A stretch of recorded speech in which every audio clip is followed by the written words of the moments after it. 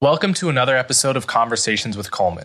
If you're hearing this, then you're on the public feed, which means you'll get episodes a week after they come out, and you'll hear advertisements. You can gain access to the subscriber feed by going to colemanhughes.org and becoming a supporter. This means you'll have access to episodes a week early, you'll never hear ads, and you'll get access to bonus Q&A episodes.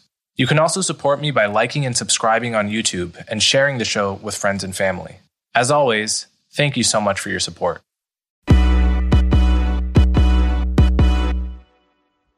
So there's a lot going on this week, and I have the perfect guest to help me break it all down. Andrew Sullivan is a British-born American writer and blogger. Sullivan is a political commentator, a former editor at The New Republic, and the author or editor of 6 books. He also started a very famous political blog called The Daily Dish in 2000, eventually moved that blog to Time Magazine, The Atlantic, The Daily Beast, and is now running an independent subscription-based format on Substack, which I recommend you all subscribe to. This was recorded on the Thursday right after the election, before it was completely certain that Trump had lost. We look at Trump's single-term presidency in retrospect and evaluate which fears about him proved true and which proved false. We talk about the lack of a Biden landslide and what that means for the long-term prospects of Trumpism, even in the absence of Trump himself. We talk about the problem of elite bubbles misunderstanding the rest of the nation. We talk about the relationship between Trump and the far left. We wonder about how to explain Trump's rising support among voters of color and gay voters.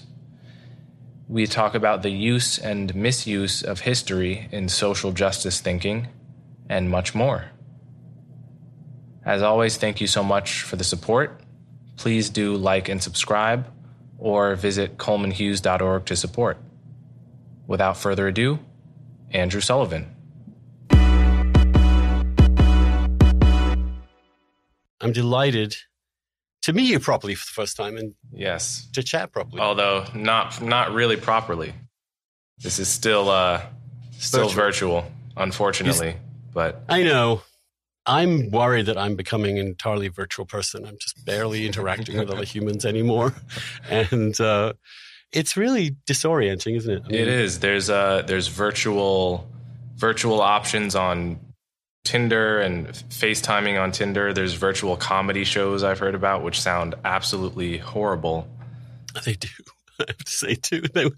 In Provincetown this summer, they tried to put all the shows online, which was an incredibly heroic attempt, but it was incredibly dull when it turned out. You just can't replicate live performance. You just can't. It's impossible. And part of your other repertoire is that you are actually a musician, right? What kind of music do you do? Mostly jazz and hip hop. Awesome. Jazz has been, my best friend plays jazz piano and in the city, and it's just been devastating. Jazz particularly, which is so dependent upon the live interaction of humans. It's that alchemy that it has that just has disappeared. It's sad. I haven't touched my trombone in months. And pre-COVID was still a gigging jazz musician as a trombonist in New York. I don't know how you do it all. But anyway, how are you feeling today? I mean, what are the emotions? We're currently at Thursday, after Election Day, around recording this in the middle of the day, so we don't quite have final results. But we've had a lot to absorb the last 2 days. It's been bewildering. I described it as being on a roller coaster with a blindfold on, watching those results come in. How do you feel? I woke up with an analogy in my head today, which is I supported Biden. I voted for Biden, and it's more accurate to say I voted against Trump. But the analogy I woke up with in my head today was that I feel like I'm being held hostage in a bank, but I'm also rooting for the robbers. Because this election, what we know is that if Trump had won, the city I live in and love would be burning to a degree that it isn't. Although there were a few incidents of violence in Manhattan yesterday.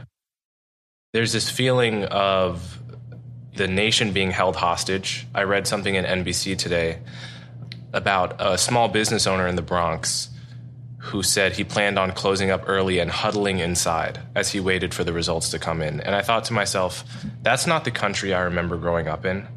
That's what I remember as my caricature of third world countries where every election is expected to be chaotic. And yet at the same time, so I feel held hostage by the primary threat of violence, which is from rioters that, whether they're consciously on the left, are certainly reacting against the right. And yet I'm also voting for that side. I'm voting for the same thing that they are, which is to get the maniac who just degrades our culture and our politics so much out of office. And it's a strange feeling to have. It sure is. I feel exactly the same way. There must be a German word for it, or at least we may come up with it eventually, of this feeling of the feeling I had when I voted for Biden, which is that I this is my duty, and he's the best we're going to get from the Democrats in terms of a sane presidential and viable candidate. And yet so much of my gut, having absorbed what the left has been the last year particularly, but also before that, made me just intensely uncomfortable about it. And I did my duty anyway, the same way I did with Hillary last time around, even though I really am not a left liberal in any way. But I don't know why I feel clarified. I feel a little bit saner. And I've learned something. I've learned that I was in a bubble in the sense of understanding the resilience and strength of the Trump coalition. Even though analytically, I think I'd understood it quite well. I think I've not been among those blindest to the forces that are bringing about this change. And yet, I had been led to believe by all the media I believed in, and primarily by the polling, that the country is different than it is. The big news for me this week was that, wow, Trump really is much more popular than I kind of believed. The polls were incredibly deceptive about where we were as a country. The big lead that Biden had was a chimera. It may end up, I don't know what the percentage will be. He will win the popular vote by quite a lot. But the picture that emerged, as you could see from the mainstream media's coverage of it, just was not what we had been expecting. So my first question is, what did I miss? What did I not understand? See, that's immediately what separates someone like you from a lot of people that I see on Twitter. Right? And that's also, I had a version of that reckoning in 2016 when I was completely blindsided that anyone would like Trump. And your first question in those moments has to be, what am I wrong about? Because you have a model of the country that's somehow deeply flawed, or else you wouldn't have been so surprised. But what I'm seeing is people interpreting the election results as they emerge as just yet more confirmation that the country is deeply white supremacist and racist. You could point to what appears to be a significant increase in Trump support for among blacks and Hispanics, and somehow this gets looped into white supremacy so powerful that it's brainwashing people of color, and it's completely unfalsifiable. But there definitely has to be some reckoning that isn't just moral judgment on Trump voters, that's something that goes a bit deeper than that tries to understand why they might like him. And one thing I heard from a friend recently, I thought it might be a good analogy, was that if you think about why black voters are so loyal to the Democratic Party, despite having, in general, few illusions about how amazing democratic governance has been for American cities. It's not that they think, most black voters think Democrats are going to solve every problem. There's quite a bit of cynicism, of well-earned cynicism in the typical black voter, I would say. It's that when faced with two options, you go for the person that at minimum pays lip service to caring about people like you, whatever that means. And the typical black voter sees the Republican Party and just sees very few people that make strong efforts to signal that we care about people from your culture, and they go with Democrats by default. So thinking about it from the reverse perspective, what does the average person in quote-unquote flyover country see when they see the Democratic Party? They probably see a party who talks more about caring about illegal immigrants than about people like them. And without having any illusions about, and to be clear, there is just a pure Trump cult that thinks he's a demigod. But the thing to explain is the person outside the Trump cult that maybe voted for Obama twice and then flipped. And, you know, what is it that that person saw? It could be that they saw a party that talks more about illegal immigration than about people like them, whatever that means. And they voted for Trump for the same reason that a lot of black voters remain loyal to the left. In other words, just tribal identity in some way. Because in 2016, I was not surprised. I was one of the very few that weren't. And I think it's because it really resonated with me, the kind of basic themes that Trump was emphasizing that had been essentially removed from mainstream public debate. Like, for example, should we really crack down on illegal immigration and maybe even reduce legal immigration? That really was a very fringe issue among the elites, usually dismissed as a form of racism. But in the country at large, dealing with the biggest influx of mass immigration in a center and the highest number of people, percentage of people in the country who are foreign born now, about the highest ever in American history, about close to the very early 20th century. And so when Trump said, if we don't have borders, we don't have a country, said it as bluntly as that. And also when he coarsely and horribly, and he does this all the time, which is associate immigrants with crime and so on. I just felt he's touched a genuine issue and he's pulling certain levers in terms of people's core identity that are very powerful.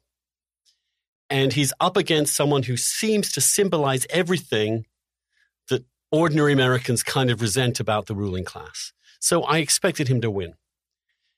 And I expected people to think, well, he doesn't really mean all the things he's been saying about seizing power and doing everything himself and bypassing the Congress and his expansive understanding of what he as president is and does. I think they just didn't take it that seriously. And I understand why that is, because worrying about constitutional balance, worrying about a completely out of control executive is an abstract issue for most people. As it is, did the president obstruct justice? Did he collude or conspire? These questions are quite esoteric and quite elite. And I think what I've learned the last 4 years is that all those things which I was concerned with just don't resonate with most people. They really don't care how our constitutional balance is maintaining itself, which makes me unnerved and dismayed and concerned. And I don't think genuine concerns about the way Trump understood his role are illegitimate. I think they're valid. That's why I voted against him. But I do see, in terms of the broader politics, the Democrats misreading dramatically the mood of the country, how they understood Trump, how they didn't take him very seriously in some ways, how I think it was absolutely irresponsible not to take him seriously. And after 4 years, I think we've seen that it was very dangerous at the same time. Nonetheless, the worst did not happen. Most people looked at this and were not as horrified as those of us in the elites and were quietly intending to vote for the guy. And that's what we found out, that we were telling them this man is a tyrant. I was telling them that. And he may well be in his psyche, and he may well have acted out of all norms for most presidents. But most Americans were like, hey, the economy's doing okay. We haven't entered another war. We may be getting a grip on illegal immigration. We know he's an absolute maniac and asshole, but so what? Look at the alternative. And that's my gut feeling about the election that people like me failed to understand the priorities of most people. I mean, not entirely, but I think we failed to see that they did not buy what we were telling them about Trump. They believed the system was more resilient than we did. And that on the broad questions of policy and culture, I'm with them. I actually agree with most people who voted for Trump. In terms of where we are as a country and what things we need to do. Do we want to have a completely globalized system? Do we want to have essentially mass immigration forever? All those questions, I'm with them. Do we want to racialize our entire society? We want to turn everything into a racial spoils game? No, I don't. And I felt in the last, it's funny how you check your feelings and notice your feelings, but in the last week or two of the campaign, I just felt my stomach lurching a little bit about what the left could do. I don't know whether you saw this little cartoon that Kamala Harris put out there about equity over equality. I'd already voted when I saw it, but it just made me feel ill because that is such a radical program, would require really blatant, clear racial discrimination on the part of government itself. And I can see why people, I'm looking at the exit polls, and the late deciders went for Trump. In some ways, that's what happened here, because normally late deciders who aren't decided go for the challenge and not the incumbent. Something happened in the last 2 weeks in which people's guts moved them into the Trump camp. And that's fascinating to me. So what do you take of my stream of consciousness there? No, I think you're right that my being a member of the elite in 2015 and 2016 probably blinded me to the extent to which people didn't take seriously Trump's claims at their worst. I was someone who I heard the sound bites of his worst moments and was picturing that as I voted against him. That was the primary reason, was I want to prevent even if it's a 10 or 20% chance that this guy is Hitler, right? That's how I was thinking at that time. And the past 4 years have, I think, fully disproven that kind of fear. Trump is a different kind of asshole. He's not an ideological fascist. And I think something Kevin Williamson wrote stuck with me about Trump, which is that a true white supremacist and a racist has an irrational loyalty to a particular tribe of humans, whereas Trump has no loyalty to anyone. He's not capable of it. He's loyal only to himself and his narcissism, which presents its own kind of danger, of course, and more than that, turns people off. So you saw he lost more of the white vote than of any race of vote. And that I have to imagine that it could partly be because of his management of COVID, but it could also just be fatigue at his personality. So I was definitely wrong about that in 2016, and it's made me rethink quite a lot about how thick the elite bubble is. And it's made me very sensitive to wanting to point out when the thickness of that bubble is leading us astray. My favorite example of this is the idiotic word Latinx.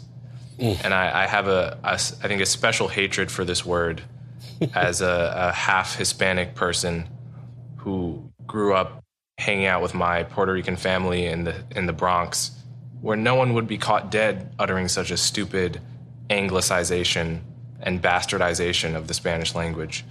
And the polls find 98, 99% of Spanish speakers don't know what the hell you're talking about. And yet this is the word that is now the polite word for Latinos in the New York Times, out of Elizabeth Warren's mouth. And it's less of that word is just a signal of how thick the bubble is. It's an obvious signal for those who would want to look at it. But in any event, I shared your deep concern about the Kamala equity and equality tweet. The notion that she would tweet this the day before the election astounded me, and wondered, just from a practical point of view, who in her campaign thought that this would be a good idea. Is it that they're using Kamala to pander to the far left and keeping Joe to reassure the center? That could be maybe a workable strategy. Is it that the same staffers that think Latinx is a real word are just so in a bubble that they don't understand how rejecting the notion of equality explicitly for the much more totalitarian notion of equity could read bad to half the country. It could be that. Either way, as someone who has spent a lot of time on this podcast and in my writing explaining why the notion of equal outcomes, while it sounds amazing on its face and sounds like exactly what an anti-racist should care about, is actually a Trojan horse for totalitarianism. Right? And as listeners to my podcast will know, I'm trying to engage Ibram Kendi in a conversation primarily about this point because he is really the intellectual face of the pro-equity argument at this moment and has advocated a way of getting to equity that is actually realistic in the sense that what it would take to get to equal outcomes is what we would recognize as totalitarianism. A central government pre-clearing every local, state, and federal law so that it, to ensure that it doesn't increase racial inequality of outcomes, right? That's what Kendi has explicitly said he wants. And I don't think it's realistic now. I don't want to sound alarmist. I'm not fearing this in the next 4 years. But in the next 50 and 100 years, our attitudes about race and what the path forward is are going to change. That's a fact. The question is, in what direction are they going to change? I fear that in 50 years, the kind of effortless Martin Luther King style of anti-racism that I grew up with, that really should be our goal, is going to be so far in the past that people don't even remember what it felt like to want that. Well, I don't think that's going to happen and this election helps me feel better about that, because I don't think most people have junked their core understandings of the meaning of the word racist, for example, or what racism means. 2 points. The Latinx point. I am, my own beef is with this hideous term. It's not even a word, LGBTQ+. For some reason, the far left really has a problem with vowels. They really keep getting rid of them, even though they really do help language along. So the LGBTQ+, I have also literally never in my life in any gay conversation had anyone ever say the word LGBTQ+. It is bullshit. It's insulting. It's condescending. It meshes together very distinct communities with very distinct identities and very distinct ways of living. And it's done so in order to coerce us all into some victim group that has to be tended to and cared for when this is not actually reality. Well, that little beef gotten off my chest. I want to talk about Trump's authoritarianism, because this is what I was concerned about. And I think it's what you were concerned about, right? And he said, go ahead, cops, beat people up. He said he enjoyed watching individuals or dissenters being treated violently. He said he could do whatever he wants in the presidency. He openly declared fake national emergencies for political purposes. He found a way to appropriate money from Congress. He refused to subject himself in any way, or his administration, to the most routine subpoena requests from a Congress which has the power to subpoena the executive branch. He neutered every single inspector general. He got rid of every cabinet member who ever stood up for them and placed them with these acting secretary cronies and toadies, essentially. He threatened not to obey the results of an election. He is currently going to challenge and probably push our Constitution to the breaking point. All of this stuff, I think, has proven true. But here's where it didn't prove true, and where some of the genuine counter-argument to what I was saying is worth considering, which is that his authoritarianism was only in as much as anything bound his own power or course of action. It was not actually a desire to control the lives of anyone else. It was a kind of weird sort of leave me alone authoritarianism of I'm the president, I do what the hell I want. This system is bullshit. You all know it's bullshit. I was elected. Blah, blah, blah. And of course, it's alarming to simply say those things. He never assumed the responsibilities of his office. To keep saying those things like a talk show radio host, even as he was actually the sitting president, was incredibly destabilizing, remains destabilizing, has been dangerous, but it did not attempt to control other people's lives as most people understood and understand authoritarianism. The press has thrived. He has obeyed every court order so far, even though he was pushed. He's just sued everything so that he can push off a legal reckoning. So he's partly succeeded by just obstruction and delay, but he hasn't actually violated a court order. Yes, he's got himself a pliant attorney general, but even then, this attorney general did not come up with the goods he wanted him to come up with before this election, the Durham report. And the Mueller investigation turned out to be not entirely conclusive. It didn't tell us that much more than we knew already, which was this guy was openly calling on Russia and other countries to intervene in the last election and has no compunction because that's who he is. It's not that he's a traitor. He just has no ethics. And I eventually came to sort of try and understand this as saying that he was a kind of tyrant within a democratic system. And so every instinct was to oppose everything that our Constitution stands for. And yet the Constitution did, by and large, hold together. And I think most people who first of all weren't that concerned with his authoritarianism anyway, because they have a rather basic feeling about politics. But secondly, the evidence that we were not actually, citizens anyway, were not being rounded up.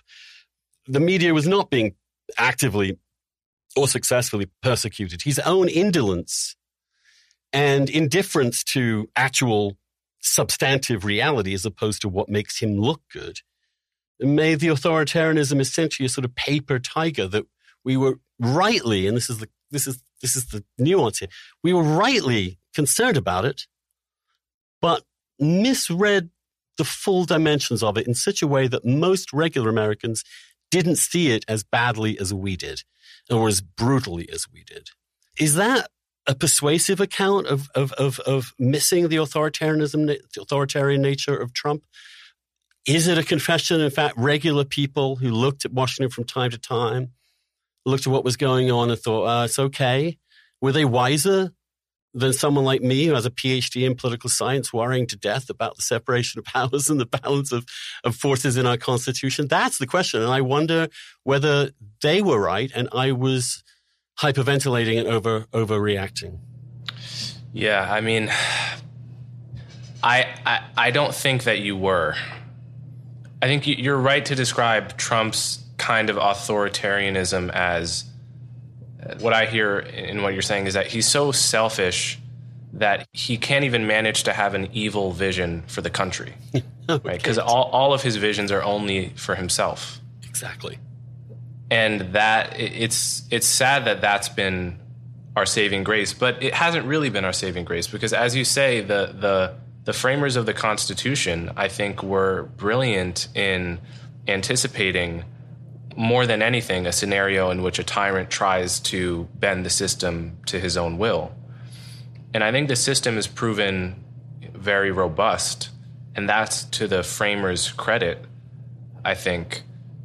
I do worry about the consequences of Trump's breaking every norm for the long run, because I have to imagine that there are lots of people who are like Trump and that are my age or that see him and they now understand what's possible for an American president to get away with, which is not to say that Trump's infractions were completely unprecedented in U.S. history, because a careful historian is going to find examples where other presidents did similar things.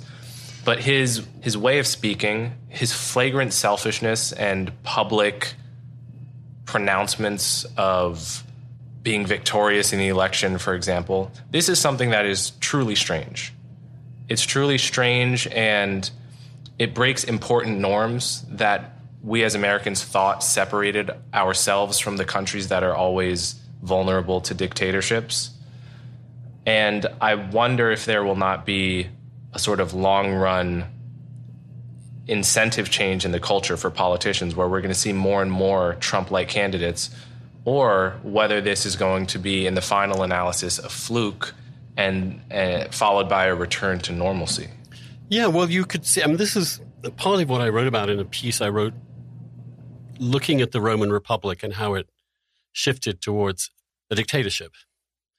It took quite a while, and what was necessary was certain precedents being broken one by one in different contexts around different people, such that the inherited understanding of the practices became so anemic and attenuated that eventually, oh yeah, go on, Caesar, take it.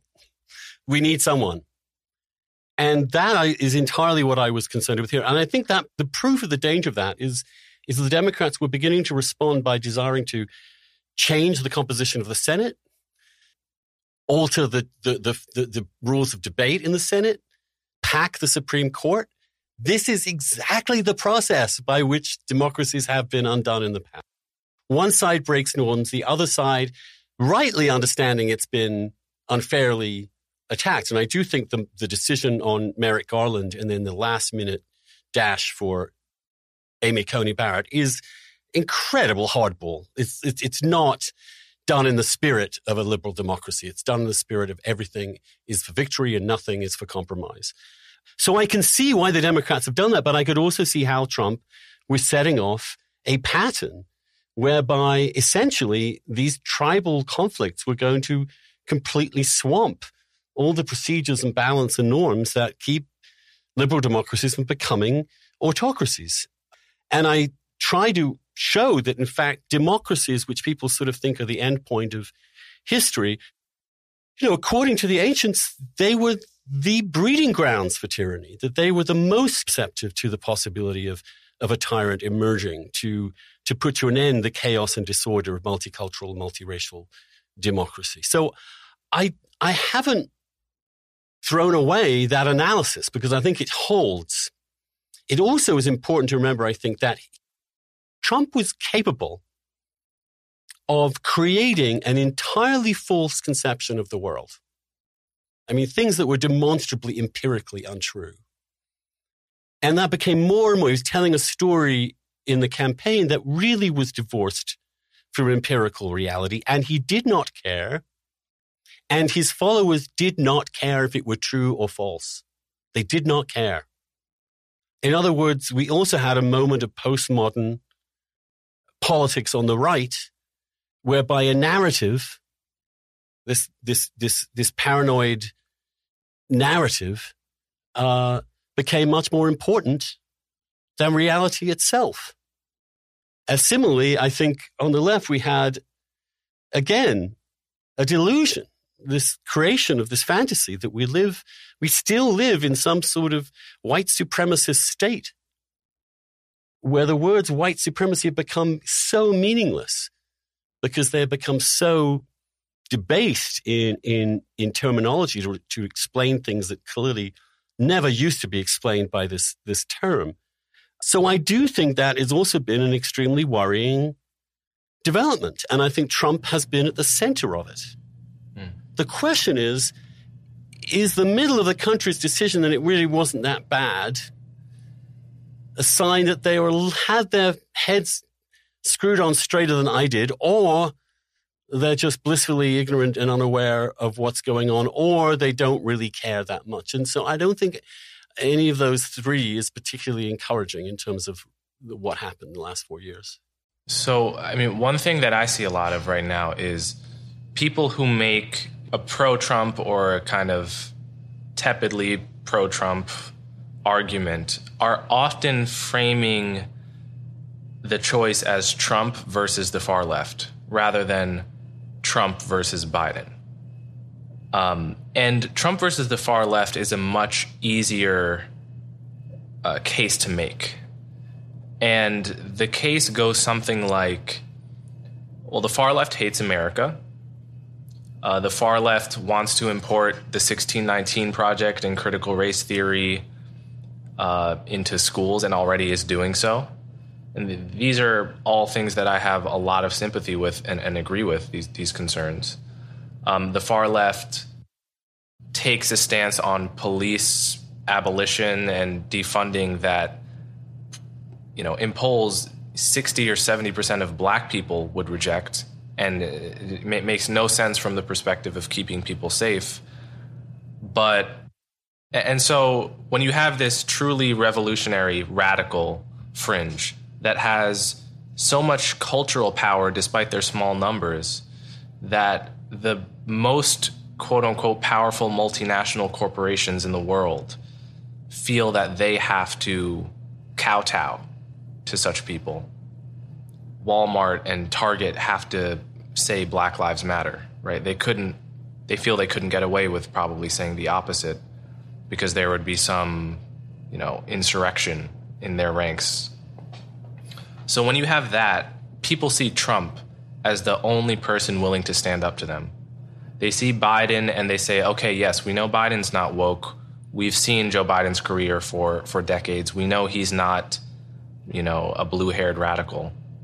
But he also doesn't have the spine to just throw up a middle finger to the far left. Whereas Trump, take all of his flaws, he's going to throw up a middle finger. And I think that's part of the feeling. I think there's something that argument is missing. One is that, woke social justice is a cultural phenomenon and an intellectual phenomenon that precedes Trump, and that is going to occur independently of who's in the Oval Office. I fear I'm going to be talking about the problem with intersectionality and equity, no matter who's in the Oval Office, maybe for decades to come. So the notion that Trump is the savior from wokeness probably just ascribes too much power to the executive in the first place. And in the second place, doesn't account for how difficult Trump makes it for anti-woke liberals to, spend time and energy persuasively critiquing the woke. Like, if it really is a choice between Trump and woke, then what is a huge swath of people who are liberal and perhaps centrist or Democrats and really dislike woke, but really dislike Trump? Does that not make it more difficult for them to really combat woke ideas? Because the woke will just come back and say, well, listen, which side are you on? Are you on the side of grab them by the pussy and kids in cages, or are you on our side? And it's very difficult, given those two bad options, for the liberal to say, no, still, despite Trump's boorishness, you folks are going to be a huge problem, and your ideology is going to create a huge problem for this country. It is a very tough position to hold in this culture. I've tried to hold that position the last several years of being emphatically as a conservative constitutionalist and as a classical liberal in that sense, to believe in liberal institutions, believe in the individual as the basis of our society, to excoriate Trump. I was one of the first to call him out on this stuff, and I don't think I've relented. But I've also been increasingly disturbed by the rhetoric and philosophy of the left and the incapacity of liberals to stand up within these liberal institutions to the woke, whether that be university professors, editors of the New York Times, the heads of major foundations, every single mainstream media institution. But I nonetheless, and because of that tribal pull, because of the impossibility of doing that, those of us who were in liberal mainstream organizations that wanted to maintain this distinction became intolerable, because you either had to buy onto all of it or none of it. To say that you're half right and half terribly wrong is not something tribalized and polarized readerships really wanted to hear. Although that's what the assumption was. In fact, of course, for those of us who've always had one foot outside the mainstream media and now are able to be completely outside of it, there is a real audience for a complicated position like that, actually. And it says something about the way that tribalism has sort of cut a swath through the chattering classes, that those kind of voices are precisely the voices that have been marginalized and excluded. And that, by the way, I think is also, I would say this about the media and the left and the takeover, is that, it's not good for you guys. You didn't know what was coming, did you? You were completely lulled into a false sense of reality. You were already onto your, grand schemes to resurrect, a progressive movement that had vast majorities and that reformed the Constitution and that plowed more money into all sorts of government. But you were you didn't get where you were. And it helps to have irritating honorary dissenters in your midst to occasionally get you to think, am I right, am I wrong? And the chorus of confirmation bias, so intense, to such an extent that I also was a little blindsided by this. I didn't expect it to be this close in so many ways. So that's where I am. I'm kind of, relieved in a way that this election, however awfully inconclusive in some respects, and I don't want to even jinx it because God knows what new twists and turns 2020 still has to give us. But it seems we've removed Trump from the equation. So the worry about the authoritarian, crazy, irresponsible, reckless president is gone, at least God willing. At the same time, it seems to me that the entire woke analysis of the world and the progressive take on the world has been obliterated. It's just the idea that after 4 years of this towering white supremacist, that more black voters would vote for him than did last time, more Latinos would vote for him than last time, apparently more gay people. I mean, these exit polls are a little to be taken with a certain amount of skepticism at this point, but those seem quite obvious that he won over various minorities. It also appears, by the way, that Biden's big lead among seniors has evaporated too, that they're much more equal in the exit polls than they seem to be in the polls beforehand. So we've got rid of Trump. We've also struck a blow to wokeness in its analysis. We have a Senate that is not going to capitulate every crazy-ass left-wing proposal. And then we have this rather moderate, naturally compromising figure in Biden who will now attempt to do what Obama attempted to do in 2008 and come up with some kind of way of creating a governing agenda. Now, whether Biden is in a better position to do that than Obama was, I think is a good question. I suspect he is, just because of the relationships he's built over the years in the Senate, particularly, and precisely because he notably refused to go full tribal in this campaign. And in his final speeches and presentation, and certainly in the dignified way he's handled the results, is trying to position himself as the unifying sort of reach back to the days when these things weren't quite as gridlocked. So we actually have, from a pragmatic point of view, about the best balance we could have hoped for from this election if you didn't want a left takeover and you wanted to remove the danger of Trump. So shouldn't we be actually kind of thrilled that this turned out to be really where the country really is? It's closer to where you and I are than many people understood, or even than we understood. And yeah, we have this. I mean, I like Biden. I don't see why people despise him. I do think he's a little sentimental. So I think that on some issues, like on the race issue, even on the trans issue, he just doesn't want to think about some of the trade-offs and choices we still have to make. He just wants to be on the side of being nice to people, which is a very admirable sentiment, but is not necessarily the only way to approach these questions. So that's my concern about him. He's a bit soft-headed. And also that he's tended to be where the party wants him to be. But I do think this election has given him real credibility to make the case that I've been elected as a centrist. I've been elected to do my duty. I've been elected to bring people together.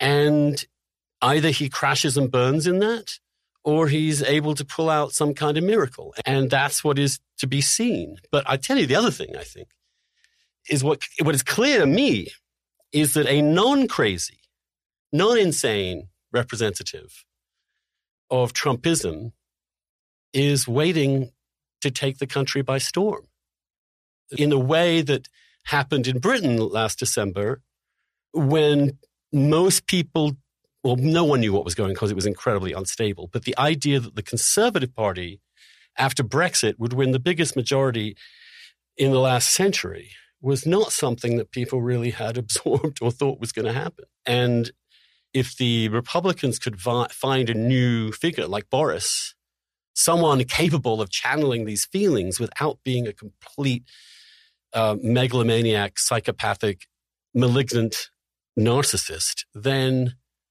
game is really on, I think. Yeah, and that kind of person is very easy to imagine for me. Yeah, for some people, they say Trump's personality is a package deal, that you couldn't have his politics about immigration and all that without the character flaws, because they see the policies as a kind of character flaw too. But to me, I know people who share all of Trump's basic instincts about politics, but are normal, psychologically normal people. So it seems to me just a matter of time before we get someone like that. And, you know, as regards Biden, I feel the same way. The times I feel best about Biden are when he's talking about being the president of the whole country, right? And that's the perfect, it also highlights what I hate most about Trump, which is, in the end, not all of the aspects about his personality, but the fact that he feels like he enjoys provoking the left, right? And that's just so unpresidential. Whereas Biden goes out of his way to tell us that he's going to try to be the president of the whole country. Now, whether he lives up to this is anyone's guess, but it seems to me more than mere lip service. And that certainly reassures me and makes me, as you say, like him quite a bit. So I wanted to go back to the point about Trump's share of the minority vote increasing. And with the caveat that we don't have all the data in, but exit polls as well as 538's analysis last week both suggested Trump support among black voters almost doubling, and as well as Hispanic voters, you know, which is a huge and misleading category, of course, and as you mentioned, quote unquote LGBT voters. LGBTQ. Bigot. Oh. I'm curious if you have any explanations for that trend. I have my own gut feelings, and we'll need to do some research to actually just find out where this trend comes from if it turns out to be real. But do you have any sense of where that could come from? Yes, obviously, because minority groups can have different opinions within them. But what accounts for the change in the past 4 years? I know. Well, that's because there has been shifts within these communities within different opinions. So, for example, in Florida, we do have this Cuban question, whereas if you really do polarize around the Cuba point, and I think the Trump people were very good at doing this, you're going to get a big shift of Cuban votes. I also think that cracking down on illegal and mass immigration is something that many Latinos will eagerly support. The people who are most at risk of having their wages decline, competition for their work, as well as a difficulty in assimilating and integrating if the numbers of mass immigration are so great that they take away the incentive and the necessity to integrate and to assimilate. Yeah, I can see why many Hispanics, after 4 years of seeing immigration actually come down to some extent, and then also witnessing the increase in wages and jobs for people at the very low end. I mean, that is what you have to remember. And part of this is design, but part of it was also luck, that essentially if you play out a recovery past, the length that it went after the '08 recession, eventually you're going to reach, and people are going to benefit at the bottom of the pile. Now, if you put that in and combine that with restricting immigration, you saw the biggest gains. I mean, Trump never stopped telling us, among working class blacks and Latinos. Now, why would it's perfectly obvious. And I find it amazing that more African-American votes aren't rallied around the immigration question. Because historically, of course, from Barbara Jordan on, I mean, African-Americans have always actually not been terribly pro mass immigration. And so I think maybe the effect of restraining immigration, the increase in wages, and decrease in unemployment among people at the lower ends of the spectrum who are Latino and black could be something that they completely agree with and support someone who helped bring that about. And they have not, and this is a key thing, they didn't blame Trump for the virus. Many of them didn't. The LGBTQ people, well, again, it's a meaningless, because I don't know what that means. There are going to be big distinctions between gay men and lesbians in terms of their politics. And there will be different responses within gay, lesbian, and even the minuscule transgender population, depending upon their class, race, personal feelings, and all the rest of it. Let's assume that if the LGBTQ bump is real, that it's primarily driven by gay men.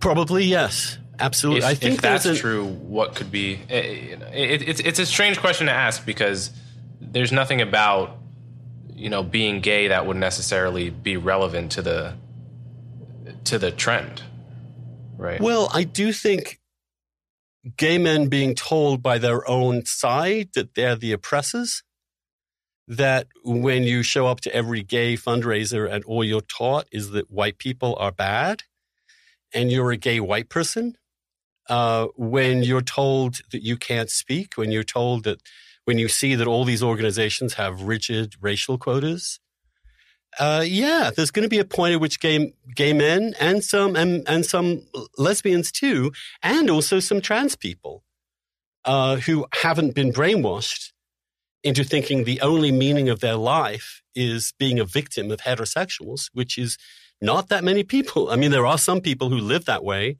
but it's not all gay people at all.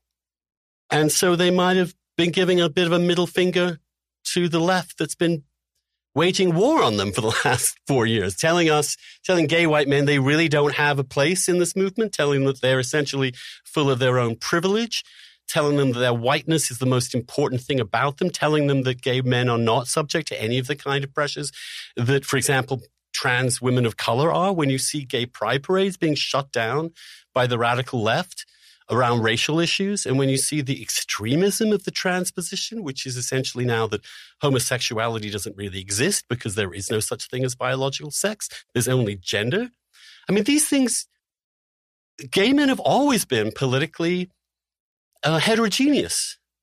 And when the far left takes over again the entire movement and spends its entire energy lambasting white people as opposed to aiming to talk to straight people about how to integrate gay people and how to see us as who we really are and all our diversity and difference of opinion and backgrounds, I think that's real. And also remember that the gay community doesn't have the kind of structural, historical continuity of other communities. So if you're born into a Jewish community or a black community, your parents and your grandparents will be telling you a story of your own community's past struggles or victimology.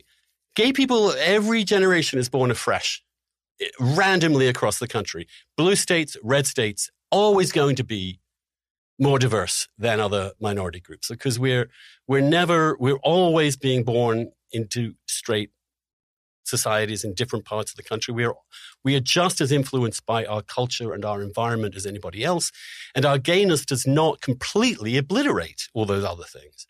So, of course, it's possible that gay men would have found that this is really the way that the left is going is really kind of ugly and coercive. They're not going to say this in public. They're not going to, but they are going to. But I think this last point, to me, seems like it might also account for an increase in the black vote as well, because at least according to the 538 article, Trump's increasing share has only been a young phenomenon. Older black voters are not representing this trend at all. So if it were about, immigration and economics or something like that in the past 4 years, you'd expect to see it probably among older black voters too. And what my gut tells me is that something like the explanation you just gave about why gay men might see the movement of the left, the cultural left, on the issue of what it means to be gay, and or the grouping of gay with trans and all of these other only tangentially or completely unrelated things, and recoil from the way that they are talked about and talked for.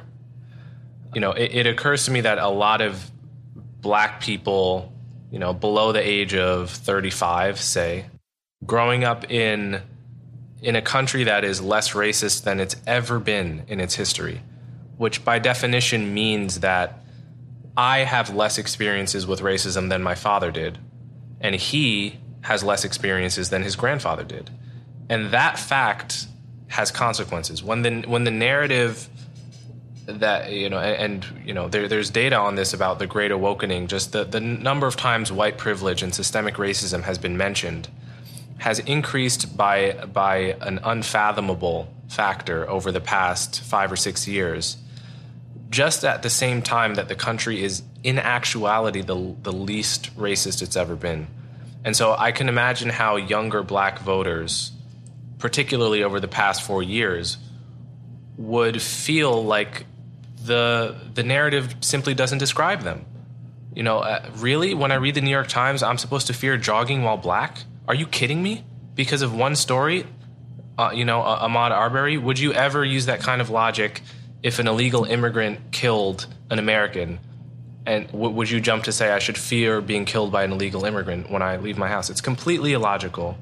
But if you're you cannot avoid this narrative. You would have to be a complete hermit off the internet to not be bombarded constantly with the message that it's dangerous to walk around in especially a black male body nowadays. It seems like that would provide a set of people that could be sympathetic to anyone who rejects that. Well, yes, and I'm a gay man now whose my adult life has seen and witnessed, and I've been honored to be a part of, an unbelievable victory in terms of civil rights in 25 years.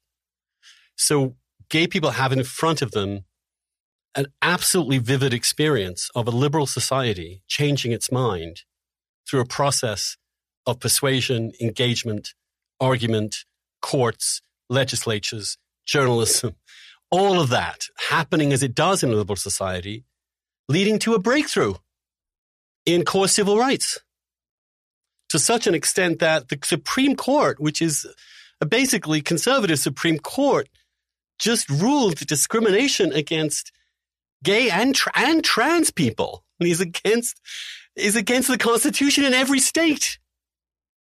And yet the next day you'll get a missive from the Human Rights Campaign telling you that this has been, and I'm not exaggerating, an unprecedented assault on gay, lesbian, trans, on LGBTQ people. Where? Yes, he has reversed some of the more progressive end-term Obama executive decisions around trans people, and I think that's regrettable. Although I do think the way that, for example, the bathroom thing was just imposed across every high school in the country by the Justice Department without any consultation at all to be really kind of extreme. And I also think the attempt to tell people who are male and female that they're not really male and female, that they've just constructed some sort of gender around themselves, in which there could be maybe 50 to 100 different varieties, just flies in the face of your own fucking existence. I mean, what are you going to do? Believe your own lying eyes or these people's propaganda? And even though they won't say so publicly because the incentives are so geared towards shutting any gay non-leftist up, trust me, I've lived this for 30 years, or marginalized, stigmatized, smeared, turned into the classic Uncle Andrew, as it were, phenomenon, to channel Joy Reid for a second. Of course there's some resistance to this. This is the most radical agenda ever. They're trying to abolish sex. And what gay man is going to be that down with that?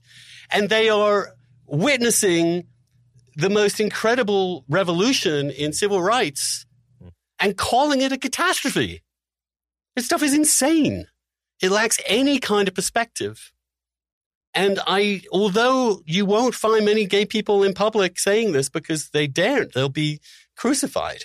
But in private, I've got to believe this stuff has taken a toll. It made people feel like we're not as beleaguered as they're telling us. We do have more freedom to vote as we want. And voting for Trump is, again, a middle finger to Gay Inc. It's saying, we don't have to do what you tell us. We don't have to believe the things you're telling us we have to believe. The world is more complicated than you're telling us. And our own lives have proved this. Now think of a younger generation who've grown up in the knowledge that you can always get married, which is a light years away from the world I grew up in. Light years. Of course they're going to feel less victimized. Of course they're going to feel they have more of a choice in what their politics is. And even though they don't want to hear this, the truth is the Trump administration has not been that vocally homophobic at all. It is not, even when it's done these things, mainly anti-trans, it hasn't really broadcast it. This hasn't been their core message. It hasn't been their branding in the way that it was when Bush endorsed the federal marriage amendment, for example.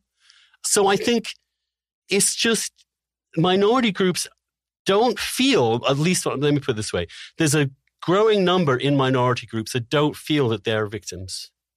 And when the left has doubled down, tripled down, quadrupled down on the notion that all of us are oppressed constantly, they're going to lose credibility. And quietly, gay men and gay women not all lesbians are radical feminists at all. And certainly not trans people. A lot of trans people do not buy this insane postmodern crap about who they are. They don't. They think they are men who happen to be presenting physically as female. That's a very binary understanding of what gender and sex really is. So I think do not underestimate people's quiet resistance to the woke propaganda within the minority communities themselves. And I don't know whether you read the Charles Blow column, but good Lord.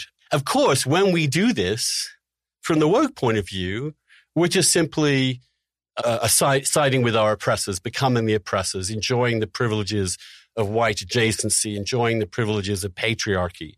Well, fuck you. No, we don't buy that view of society. We don't see it as reflected in the lives around us or in the reality we've lived in. We think we have the ability to choose based on a whole bunch of different issues, and we're not going to be browbeaten into one particular political position, whatever these organizations say and do. Sorry, that was a bit of a rant, but I needed to get it off my chest. No, perpetually needing to get this off my chest. With these organizations, I feel like there should be a word for this. When an organization that was formed to combat a legitimate threat, an organization that had to be formed as a matter of moral righteousness, is a victim of its own success. Right? Like there's something that must be terrifying and deeply depressing about winning a moral fight, because we know at some level we all love to fight the good fight. At least many people do, right? To have something to fight for or against in life, something that lets you escape from the nihilistic search for mere physical pleasure all the time that we're all sort of constantly to some degree engaged in, something that is larger than yourself. That's what makes humans tick. And when you latch onto something that fills that hole, but that also is aimed at a genuine scourge in society, and God forbid you're victorious in your fight against this scourge, then, as Douglas Murray put it, there are soldiers that, stay on the barracks because they have no home to go to, right? Yes, and they have to keep then they have to create a new vision of society in which they're still victims. Now, look, if you would say to a person in 1990, say, that by 2020, the Supreme Court of the United States would have included not just gay men or women, but transgender people within the rubric of the 1964 Civil Rights Act, they would have said, well, that's all we want. That was our goal. That has always been the goal. It's achieved.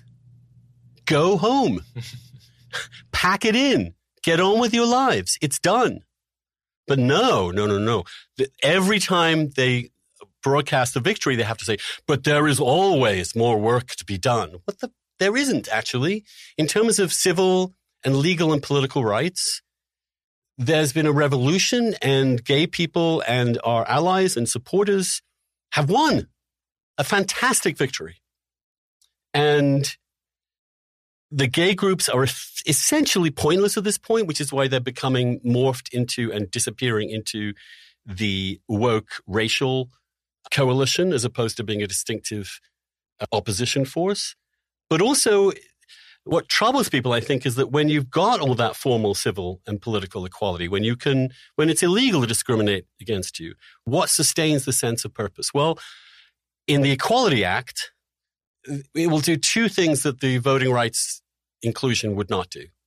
It would make sure that religious people have absolutely no rights whatsoever in dealing with gay people and trans, that they have to violate their religious conscience in certain contexts if they deem it to be so.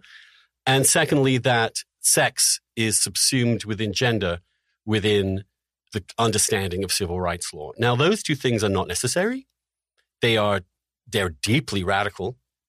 But that is what we're told is essential unless we're going to have, unless we're going to be back to the Handmaid's Tale or something like that. Again, just not true, not persuasive, but still maintained with unbelievable uniformity and unanimity in all these organizations. And they will not let go of this. They will not let go of this. So isn't the usual counter argument to the religious freedom point that basically, the without the Equality Act, it would be like Jim Crow, where you can just refuse a black customer, and shouldn't the federal government step in to prevent that? That's not what's going on. It would step in to prevent that. But in the case of religious organizations, say, like a Catholic school that decides its religious values require it not to have married gay people on its staff, I couldn't disagree with that more. But as long as they're within their own sphere and it's part of their religious identity and they do not think they can compromise that and yet do the services they need. Same thing with like adoption agencies, where Catholic organizations have shown unwillingness to help get adoption for the children of, help same-sex couples get custody of children who need parents. Let me say, I think that's horrid, but I don't think it's and I do think it'll hurt the churches as it is. We're seeing a collapse in support for Christianity. But do I think we need to compel them to do something that is against their religious conscience, to compel someone to actually write a message on a cake that person doesn't feel there's another cake shop down the street when there's another florist down the street? Live and let live, I say. We've won so much. They're definitely in retreat. We do not need to rub people's faces in their defeat. And it's precisely that impulse that provokes a reaction like Trump. Take the win and get on with your life. I mean, this doesn't mean that gay people don't have problems. We do. And we always will do. But they're not going to be solved by some leftist agenda. They're part of the plight of humankind. I think this is one of the big philosophical differences that so often puts me at odds with far left ideas is the notion that there are problems that are inherent to human nature that aren't a mere product of bad policy, or that appear to be a product of bad policy, but the moment you solve this problem, you create a different set of incentives for people to abuse and game. And that there are trade-offs inherent, right? There's no such thing as zeroing out misery and poverty and suffering, and that rushing into a supposed cure naively can often be worse than the disease itself. I mean, that's just a bedrock philosophical idea that is going to put you at odds with a lot of naive idea. I mean, like for me, the notion of reparations is one. It's like the notion that there is something the government could do in the year 2020 to make good on the enslavement of millions of human beings hundreds of years ago, and to close that wound. That seems naive and utopian to me. And it connects to something you said earlier, which is a phenomenon I've noticed in people's psychology, which is that before something happens, they have a very different opinion on how important it is than they do after it happens. So you could probably do this with marriage equality, but the one I think of readily is Obama. Right? You ask anyone I knew, definitely any black person, any older black person in particular, whether Obama could win in 2006 and 2007, hell no. The unanimous answer is hell no, because the country is too racist to elect that kind of person. So that when that model of the country gets falsified conclusively by Obama's two-term presidency, there's no adjustment of the model itself, right? It's like you just pocket the gain and keep walking, and it doesn't matter. You don't actually update your view of the country to account for the fact that you were wrong about how racist the country was. And that's exactly the kind of thing that is happening over and over again with each gain, and that would happen with something like reparations, right? And that's why they've had to almost redescribe Obama as a white supremacist. I mean, they're not saying that bluntly, but if you read Obama's Jeremiah Wright speech, it is a full-scale attack on left racial politics. It's an understanding of the history and plight of African Americans in this country, but it is emphatically a rejection of the 1619 mindset that this country is irredeemably flawed. Well, I think you take this question of racism, that people can treat people of some obviously different race or appearance to them with some level of hostility. Now, I happen to think that's regrettable. And in some ways, I agree with the far left that it's universal. I think it's also universal regardless of your skin color. I think that the deep evolutionary strategy of our being a little instinctually, pre-rationally suspicious of people looking very different than us was boiled into our genes for 195,000 years. Humans have never lived in these kind of multicultural, multiracial societies. So you can sense that this has been an actual achievement to have this amount of diversity with this amount of human freedom and indeed equality is unprecedented in the history of the world. It really is. And it's, you can say the Swedes are less racist, but they were until they had an actual serious racial minority in their own country, when we've seen things shift very quickly. And I think people give Americans far too little credit in terms of their ability to overcome and work against this ugly part of human nature. But it means at the same time, I don't believe it will ever disappear. I don't think homophobia will ever disappear. I don't think it's ever going to be easy for a young guy, early teens, to realize he's gay and no one else is. I think that's, even though we can reduce dramatically the amount of justification, legitimization of that sense of being different and other, we're never going to eradicate it. So we live with it. And what we have to do in living with it at a certain level, even though we've achieved all sorts of political, civil, and social equality and visibility, is working on our own ability to be immune to it, to be resistant to it, not to absorb the hate or the suspicion or the ostracism others put upon us. There used to be a liberalism that spoke like Eleanor Roosevelt, that said that no one can make you feel inferior without your own consent. There is a balance if you're a minority, understanding there will always be prejudice against you because it's human nature and therefore ineradicable, will always be around. Therefore, the job is psychologically to build up your own ability not to be affected by this stuff and to carry on proudly and independently as if it were not there. And the current strategy is for people of minorities to do nothing but immediately look for the hostility around them and marinate in it and seek some sort of end to it.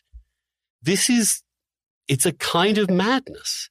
And so because racism, as I understand it, or homophobia and all the rest of it, are part of human nature, need to be mitigated against, need to be fought, but will always be here. Because the left can't believe that, they have to say that racism or homophobia is a function of structural forces, that if you shift the structural forces, which normally in their case means simply rigging the whole system so that it's demographically equivalent to reality, we will somehow abolish this and we'll all live happily ever after with no prejudice at all. It's just false. It's based upon, or at least it's only half true. And the other truth is that we're dealing with human nature. We're dealing with very difficult topics. We are dealing with changing culture, but there is some deep level in which humans will always be humans, and a sane and free society will allow them to be that way as long as they don't objectively harm anybody else. And that's the best we can do. And not only that, but when we get to that place as a gay person, I would tell anybody else, yes, we have problems, but is there any other culture in any other society in all of human history that you would choose to live in as a gay person than America in 2020? And the answer is no. Nowhere. Maybe if you were a Berdache in a Native American community and were integrated into that culture, maybe you would have felt better. I don't know. But I certainly think we live in a place today that would be regarded by gay people in the 1950s and 60s as simply nirvana. It's so strange to me to see the claims made about America. I grew up in a very blue place where criticizing the country was absolutely normal, and where there wasn't very much reflexive patriotism. There wasn't, if someone was on the news burning an American flag or pissing on an American flag, no one in my immediate vicinity would be throwing a fit about it. At the same time, there was not such anti-American sentiment that they would have done something like that themselves. But as I was an adolescent and a young man, just hearing the way the country is described, it's not reflexive or unthinking patriotism to say that America is among the best places to live on planet Earth. And that's not just my opinion, right? People vote with their feet in this world. Migrants leave everything and travel thousands of miles based on rational understandings of where they think themselves and their families will best flourish. And the overwhelming choice of the world's migrants, black, brown, white, Asian, what have you, is America. You have to describe a country when you're describing America that accounts for why it's the most popular destination for Nigerians. Are they coming to a country that is so rigged against people with black skin that it wouldn't even make sense to come here? Are they writing home to their cousins, don't come here, it's horrible, the police are intractably racist, you can't get ahead as a black person here? Or are they writing, oh my God, America is fantastic, please come here at the first opportunity if you want a chance for a better life, despite its flaws? And so to me, the basic question is whether you compare America to an imagined utopia and find it lacking by comparison, or whether you compare it to the actual alternatives. And with every intention of improving it and highlighting its flaws, have a realistic assessment of where we are as a country and not this paranoid and anxious desire to overturn everything because things are so terrible. I mean, I'm an immigrant. I chose to live here. I really did. And it wasn't easy. And I had a pretty tough path in becoming an American citizen. But there's no question to me that this is the country I would most want to live in. And maybe that effect, when I hear this country, which I've witnessed, and what happens when you say, I just don't see this. They say, well, that's because you're white. That's because you're already privileged. Fuck you. Which again is not an actual empirical argument about where the country is. It's not an argument that says, well, we're white supremacists because we only let white immigrants in this country. No, 80% of our immigration is non-white. What white supremacy has that policy? It doesn't make any sense. When you come from an overwhelmingly white country, as I did to this country, you're the first thing you're aware of, for example, one of the things you first become aware of is the incredible power and vitality of African-American culture. It is a global phenomenon. It permeates every part of American life to everybody's benefit. I sometimes say that as a white boy from England, grew up with nothing but whiteness. White Americans, even the most reactionary of them, have no idea how black they are, have no idea how much of this culture they have absorbed and how much it has enriched and made America unique. And I'm not denying, and no one is or ever should, that this country has committed unbelievable atrocities in terms of race, that the slavery was a hideous gulag of brutality and dehumanization. But to see the journey that we've made on all of this and compare it to anywhere else in the world, and to conclude that this country is hopeless, irredeemable, evil, racist to its core, patriarchal. I mean, again, you look at the amazing power of American women. Like, again, you go to other countries.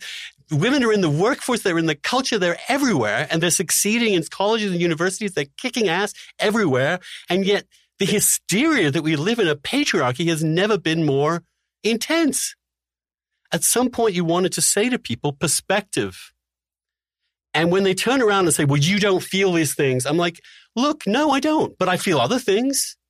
I felt other forms of exclusion. I just don't let them get to me. But, it's disingenuous because it doesn't matter who you are, right? If you're Glenn Lowry from the south side of Chicago or Thomas Sowell from pre-electricity Jim Crow South, they'll just find other convenient arguments for why you're not the right person. You're not well placed to understand what I could understand. That's not an argument. That's simply a smear. And that's all they do.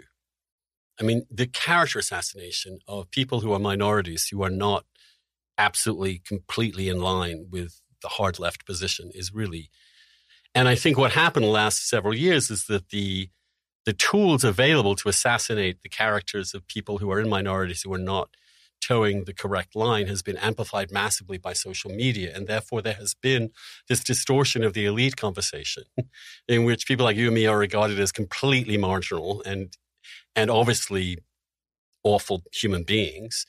Whereas in fact, as we find from this election, that lots of people agree with us. They're not as vocal as we are, but it's definitely not the country that these people are saying it is. And that's been one of the more liberating parts of the results of this election, is to see we're not alone. When those of us were surrounded by this sort of summer BLM cult in which certain assertions about the reality of America were made as fact, which are utterly and clearly disputable, and we were all supposed to agree to this or be regarded as bigots. Those of us who simply quietly did not go along were not crazy or racist or bigots. We were actually reflecting half the people of this country in terms of their understanding of where we were. Here is the thing. It's how do we judge ourselves in history? What I find astonishing is the racial left, as it were, seems to be obsessed with history, but only in order to kind of revive it, to insist that it hasn't shifted or changed, that we're actually exactly where we were, when in fact the obvious empirical inference of the last 100 years, or the last 60 years, is we are not where we were. We have pioneered something quite remarkable. We still have some serious issues, which we need to address practically, pragmatically, and resolutely. But the idea that this country can be written off as a place that's riddled with evil of the white patriarchy, as Charles Blow says this morning, is a kind of cult-like belief that really isn't and will not survive an inspection of reality. The way history is used is something I think about a lot. The way history is taught, I think the stories we tell ourselves about who we are as a nation matter. And the way it's possible to lie by omission. The most important lies about history are lies of omission, not distortions of fact. My deepest problem with the framing of the 1619 Project is the implicit lie of omission that somehow slavery was unique to America. People get criminally miseducated on this point. There are different kinds of slavery going back to the dawn of civilization, and some kinds are worse than others if we want to split hairs about the relative wrongness of human bondage. But the truth is that Saudi Arabia didn't abolish slavery until probably when you were born, Andrew. This is the whole world has been on a learning curve with regard to the questions we view as obvious today. Namely, is it unethical to carry humans in bondage? It took the world thousands of years to get to the point where anyone was even making universal arguments for why this is wrong. And most people I come across don't actually know that when they're talking about American slavery. It's not that they've been educated wrongly about the facts of slavery on this portion of the earth. It's that they think there's something unique about it. And that really matters because it colors your whole... There's a common fallacy, which is to attribute sins to America, which are actually sins of humanity. And that fact really can anchor an entire worldview. And you can see how threatened folks... But the omission thing is fascinating, isn't it? Because, I could read a piece by Jamel Bouie that simply says the slaves freed themselves. That white people had no real impact in the liberation of American slaves, as if hundreds of thousands of white people who sacrificed their lives as part of the struggle to end this didn't exist.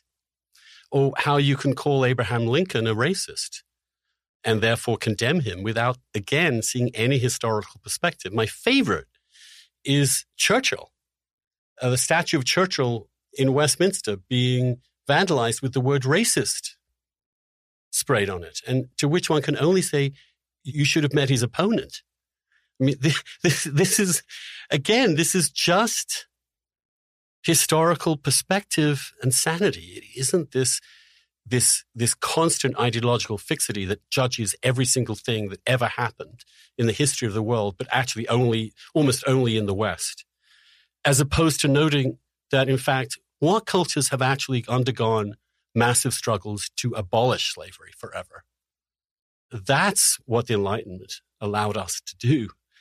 And the ability to exclude all of that around a mood of resentment and envy and bitterness is the agenda of many parts of the left right now. And it's deeply unappealing to most Americans, and I think to most human beings who want to get on with their lives without blaming everyone else and everything else for their own fate. America, to me, when I came here, was all about not doing that. It's all about, you can make it. I was astonished by the optimism and the gung-ho stuff of America. They looked at me as an individual who might do things, not as, oh, you're a lower middle class person from this school and that place, and therefore your role is this and that. No, do whatever you want. And I'm never going to lose that sense of America. I don't think it's dead. I do think an alternative psyche has been introduced and has corrupted the people's minds, and partly because it is so much easier to live in a world where you can identify good and evil just by looking at the color of someone's skin. It's such an easy human temptation. It is, in fact, psychologically the same thing as racism, in as much as you're immediately understanding every individual, whatever their story, which is going to be unique and extraordinary and different and difficult, and complicated, you immediately know who they are and where they are in the pecking order. That is the thinking that has animated racist regime. It has to influence what Ibram Kendi would call anti-racist regimes. It appeals to one of the deepest, simplest, crudest, and ugliest parts of human nature. And that's why it has such strength and resilience. Yeah, I recently had Aisha Akanbi on the podcast. Who is she? And Aisha Akanbi is a Nigerian, British woman who's a fashion designer turned cultural commentator who has probably the best Twitter that I've discovered in the past year. And it would be a good guest for your show. But she recently tweeted that if you're going along with all of the fashionable woke ideas of the day, and particularly of the past 6 months, then you're wrong to believe that had you been alive 200 years ago, you wouldn't have gone on with the fashionable moral ideas of those days. Right? Like in an era where a few hundred years ago, the average person you went up to saw nothing wrong with slavery as such. They just didn't want themselves to be slaves. But the notion that it's immoral, that it's a violation, it's evil to hold someone else in bondage was just not a well-subscribed opinion in the human race. And now it's almost universal. Well, I would say that Christianity insisted upon that from the get-go, however distorted and abused it was by things like the Southern Baptist Convention. And that's another issue about how do you sustain a notion of real equality of individuals and their sacred individuality, their uniqueness, if you do not have some kind of religious understanding affirming that is another big question. And the collapse of Christianity, I think, has something to do with some of these new doctrines, both about the salvation of the soul and indeed the obliteration of the individual into the racial or identity group. Yeah. Well, I was rereading White Fragility recently to write a book review. So White Fragility is a book that when I read it, I feel I'm reading one of the worst books ever written on any subject. But I also understand that this is a very popular book, and it's popular with white people and not just white liberals. I've heard white centrists and others say that there was something of value here. So I want to work hard to understand what is it doing in their minds that it's not doing for me. And it occurred to me that it reminded me of something Christopher Hitchens would often say about original sin. One of his riffs was that we are created sick and commanded to be well, right? And one of D'Angelo's main messages, which I think accounts for some of the appeal, is that the first thing she does is actually forgive white people for being racist. See, the whole point of her message is that you're racist inherently, right? There's nothing you could have done differently to not have been born racist. You're blameless in your racism. You were created racist. And then, of course, she commands you to be her species of anti-racist, commands you to take part in a never-ending program of recovery that you can never fully achieve.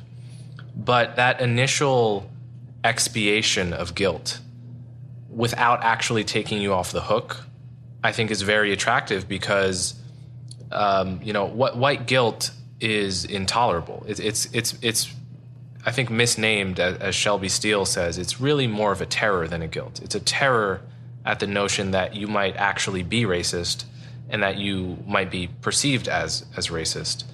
And for someone to come in and say, to take that terror and say, well, actually, you are racist. You can stop being afraid. You were created racist the same way you were created an English speaker, by no dint of your own, agency, right?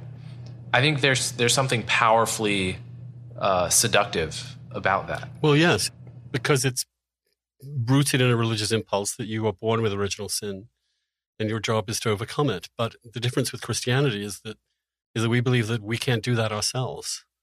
And that only with God's help can we do that. And that it's also something only knowable between us and God. It's not something you could measure empirically or culturally or sociologically. No, I do think that wokeness is an attempt to recreate the dynamics of Christianity without Christ. It's an attempt to reconstruct a kind of Marxist form of Christianity in which there is actually, unlike in Marx, no resolution. It's Marx without a happy ending. And Marx always had that happy ending. And for Marx, the happy ending was inevitable. Just as in Christianity, the second coming is inevitable. For the woke, it never comes. We will always live. You have to read Ta-Nehisi to see how bleak and dark and utterly nihilist this vision is. So it has all the, I think, the worst aspects of Christianity and none of the salvific possibility, which is why it is so soul-destroying to engage it. We could talk all day, Coleman. We've talked so long, we should really wrap it up. I'm so grateful to start this conversation with you. I hope we can continue this conversation over the next year or two, God willing, if we're still around. But I also want to thank you because it takes courage to do what you're doing. And you seem to do it with the extraordinary tenacity and calm that I've found difficult over the years. I'm notoriously excitable, you less so. But it's so fantastic to have reinforcements, especially in such a unique way that you are, a unique human being with great gifts. So it's an honor and a pleasure to talk with you. Thanks for chewing this over with me. I appreciate it, Andrew. You've provided an excellent example of